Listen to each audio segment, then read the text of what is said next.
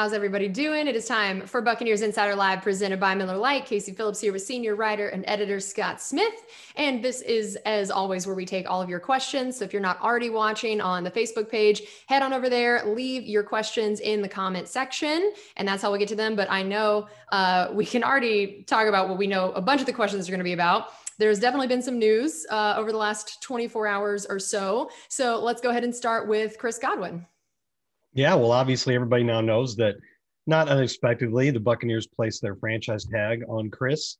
Yesterday was the deadline, so that was also not surprising that you wait until the last possible moment in case you get something done and you could possibly use the tag on another player. But that's obviously very good news for Buccaneers fans. It is a non-exclusive franchise tag, which means Chris is actually technically capable of negotiating with other teams, but in practical terms, it usually doesn't matter much because very rarely does a player who's not a quarterback actually negotiate with other teams under the franchise tag, because the other team, first of all, the Bucs could match the contract, and second, if the Bucs didn't match the contract, they would get 2 first-round picks from that team, and that's generally a prohibitive price to pay 2 first-round picks and a really big new contract to a player. So what it means most likely is that Chris Godwin is definitely back in 2021, and the Buccaneers will continue to have one of the best starting tandems of receivers in the league with him and Mike Evans. And also, hopefully, what it does is extends the negotiating window so that there's more time for the Buccaneers to be the only team that can really negotiate with Chris and get a long-term deal done. That happens sometimes. That happens about 50% of the time, at least in recent years, with guys that get the franchise tag. We had a few different questions about Shaq Barrett. Liz had asked, how likely is it that he will stay? And then we also had somebody ask if it's more likely that we keep him or Sue, and just in general, what are the priorities there of, if Chad asked with Godwin tagged and potentially trying to do a deal with Barrett, what does that mean for Sue? So the way that, how likely is it we keep Shaq? How does that maybe affect some of the other guys that we might be trying to keep, and all those dominoes that could fall? Well, what I would say to that basic question in general is just look at last year. I mean, would we have thought going into last year that the Buccaneers would succeed in their goals of getting Tom Brady and also re-signing Jason Pierre-Paul, Shaq Barrett, and Ndamukong Suh, using the tag, of course, on Barrett, but that's still a pretty hefty price tag. After watching that happen and then all the other moves that the Bucs made along the way, I think it would be unwise to bet against them being able to get all of it done. Honestly, that's obviously what the Bucs want to do. They've made it very clear. Bruce Arians made it very clear at the boat parade. They want to keep as many of these players intact as possible because they truly believe that this team is built for now and can win another Super Bowl. And that's the goal. And I think they'll go all in as much as possible to make that happen. And again, the Buccaneers cap space going into this offseason isn't as much as it was last year, but there are ways to make this work. And one thing I'd like to point people towards is a comment made by Jason Light a couple weeks ago when him and Coach Arians had a media availability, and they were asked about the way the Buccaneers have structured most of their contracts over the last decade or so. And if you don't know, what they've mostly done is sort of pay as you go type of contracts with little or no signing bonuses and basically the same salary every year.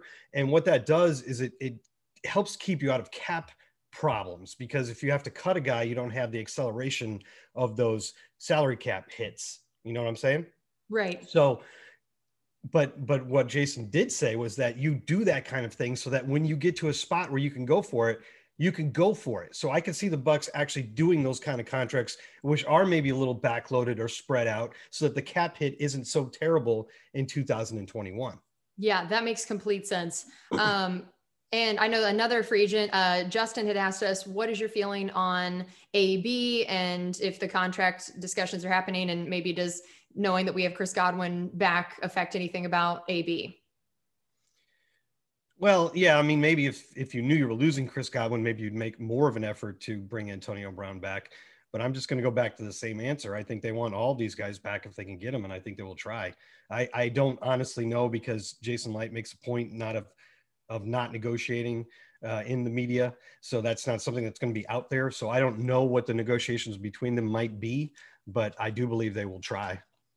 Yeah, and when you talked about the desire the team has to bring everybody back, right before this, Carmen Vitale, our staff writer, she and I do an Instagram live on Wednesdays at 9:30 from the Buccaneers Instagram account, and we take questions from fans, and it was funny that on the Instagram live, you can see the comments that are just kind of scrolling on the screen while you're doing it, and all of a sudden it said Mike Evans is watching, and then it said Mike Evans, and it said, will we be able to keep everybody? And I just love that it is so evident this team believes in being able to go for two, as Coach Arians said at the parade, and they want everybody back. It's a team that values everyone in there. So I know that from the players all the way up to, coaches, to Jason Light and his staff, that they are definitely doing everything possible to keep everybody. So I thought that was pretty great. We also had very tight-knit team for sure. Oh yeah, absolutely.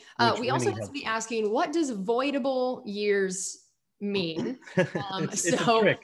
Yeah, so this is definitely the time of year that there are all sorts of terms and phrases that we don't tend to talk about other than in March, which I think is always sort of interesting. So explain a little bit about that. And I know you can explain a little bit about even maybe why someone would be asking that. Yeah, it's a trick, really. It's something the Saints, for example, have done a lot. It's a way of spreading out the cap hit of a contract. So I would imagine the reason that this topic is coming up is because there are reports. And of course, the Buccaneers have not announced anything, so we're not saying this is the case. But there have definitely been outside reports that the Bucs and Lavonte David have agreed to a deal. And if you look at the reports of the structure of his contract, it says it's a 2-year deal, but there's voidable years on it. And what that does, if you give a guy a signing bonus, let's just randomly say you give a guy a $20 million signing bonus. If that's a 2-year contract, then that's going to be spread out cap hit of 10 million year one and 10 million year two. If it's a 4-year contract, then it's spread out 5 million each year. And so your cap hit this year is 5 million less. But those voidable years are automatically voidable. So it's definitely going to be just a 2-year contract. At the end of the 2 years, those 2 years void. And then that cap hit of the 5 million from years 3 and 4 accelerate to that point. Of course, between now and then you can renegotiate and restructure, or you can just take the cap hit when it happens. But it's a way of spreading out the cap hit. It's really kind of funny that it's an allowable thing to do. But if it's out there and you can do it, it doesn't bother me that the Buccaneers might.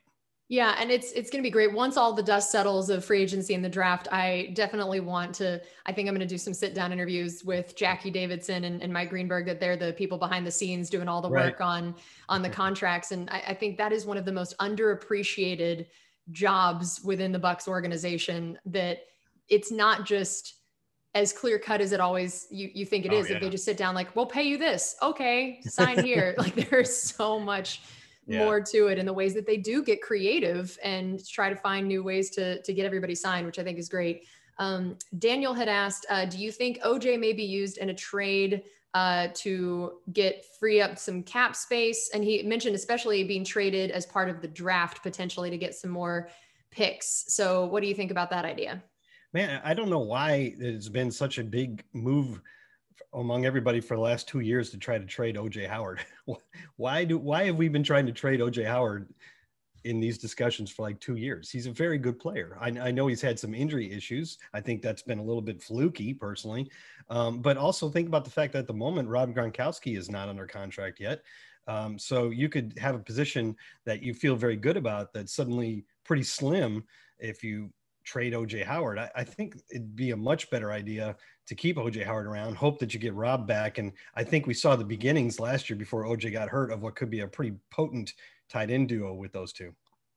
Yeah. And we actually had someone bring up the different potential rules that could be voted on. That's something that we tend to talk about around this time of year, and we hadn't gotten to yet. So what do you know about some of the things that might be considered, and the things that, Bucs fans would maybe want to know that could change the game this next year if passed? Yeah, I think that probably none of these are a good bet to be passed, but the one that I actually like, and I know it's a bit of a opening a can of worms, but the being able to review roughing the passer calls, I can totally understand why people would be reluctant about that, because the experiment on being able to review pass interference calls went horribly.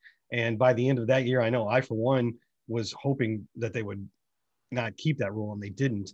But to me, the roughing the passer calls are one of the most frustrating things that happens as a fan when you're watching the game, because you see a call and it sometimes erases, just gigantic plays, or race an interception or something like that. And honestly, it's happened in the Bucs' favor and against the Bucs in the last couple of years. So it's not a homer type of thing. It's just you see the replay and you're like, there's no way that's roughing the passer. What was the defender supposed to do? And to me, it's almost the most frustrating part of watching an NFL game right now. So if there was a way to correct that, I'd be all for it personally. I don't like the concept of going back to the old sudden death rules in overtime.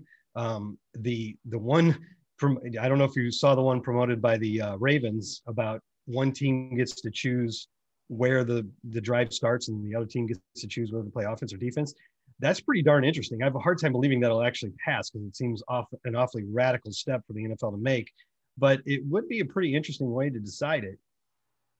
Yeah, I thought that one sounded really interesting. And especially that I heard, I think it might've been Mike Florio and Dan Patrick discussing this, and that Florio brought up the idea that this would be a whole huge thing for analytics departments to figure out. And that he said he'd heard that it was going to be like the 13-yard line is like the over under almost on like what you would. I just think that would be really fascinating from a strategy standpoint, strengths and weaknesses of your team, what you believe. Like I just think it would be really interesting. I don't know if they're going to want it or not, but as a fan, I was like, I would be intrigued by that. If you took the ball at the 15, here's another thing. If the team set at the 15 and you took it, therefore you're on offense, are you playing 4-down football right there?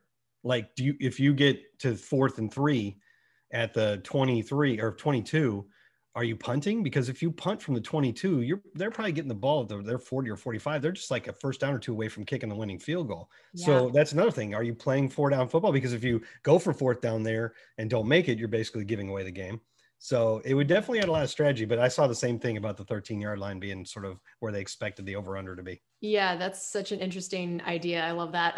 Well, we also had Joe said it's his birthday and wanted a shout out. So happy birthday, Joe. All right. And it was my birthday 4 days ago. I know. And yeah, and mine coming up on Friday. This is all the March people. We're just, this is our happy birthday week for everybody. All right. Well, our last one here, Richard had asked, who is a draft prospect you love, and then maybe a player you think the Bucs have a shot at drafting? So those could be the same answer or two different answers. I really like the two linebackers that I think are at the top of the board. I think they're the type of players that a lot of teams are going to be after, and that I'm not saying they're Devin White or they'd probably go in the top 5, but they can cover, they can rush, they can play all over the field. That's Micah Parsons and Jeremiah Owuka-Koramoah. I like both those guys. I think they'll be coveted players in the middle of the draft after an early run on quarterbacks. I do, in my mock draft so far, I've given the Buccaneers defensive linemen, most recently Washington's Levi Onwuzurike. So I don't think those two linebackers I like are going to make it to the end of the round. There are some other linebackers like Nick Bolton who could be available at 32. But if the news of the Buccaneers getting Lavonte David back proved to be true, then I don't think we'll be in the market for that in the first round. Yeah, that makes complete sense. All right. Well, thanks to all of you guys for being with us today, for all those amazing questions. We will be back here next week, and we'll see you then.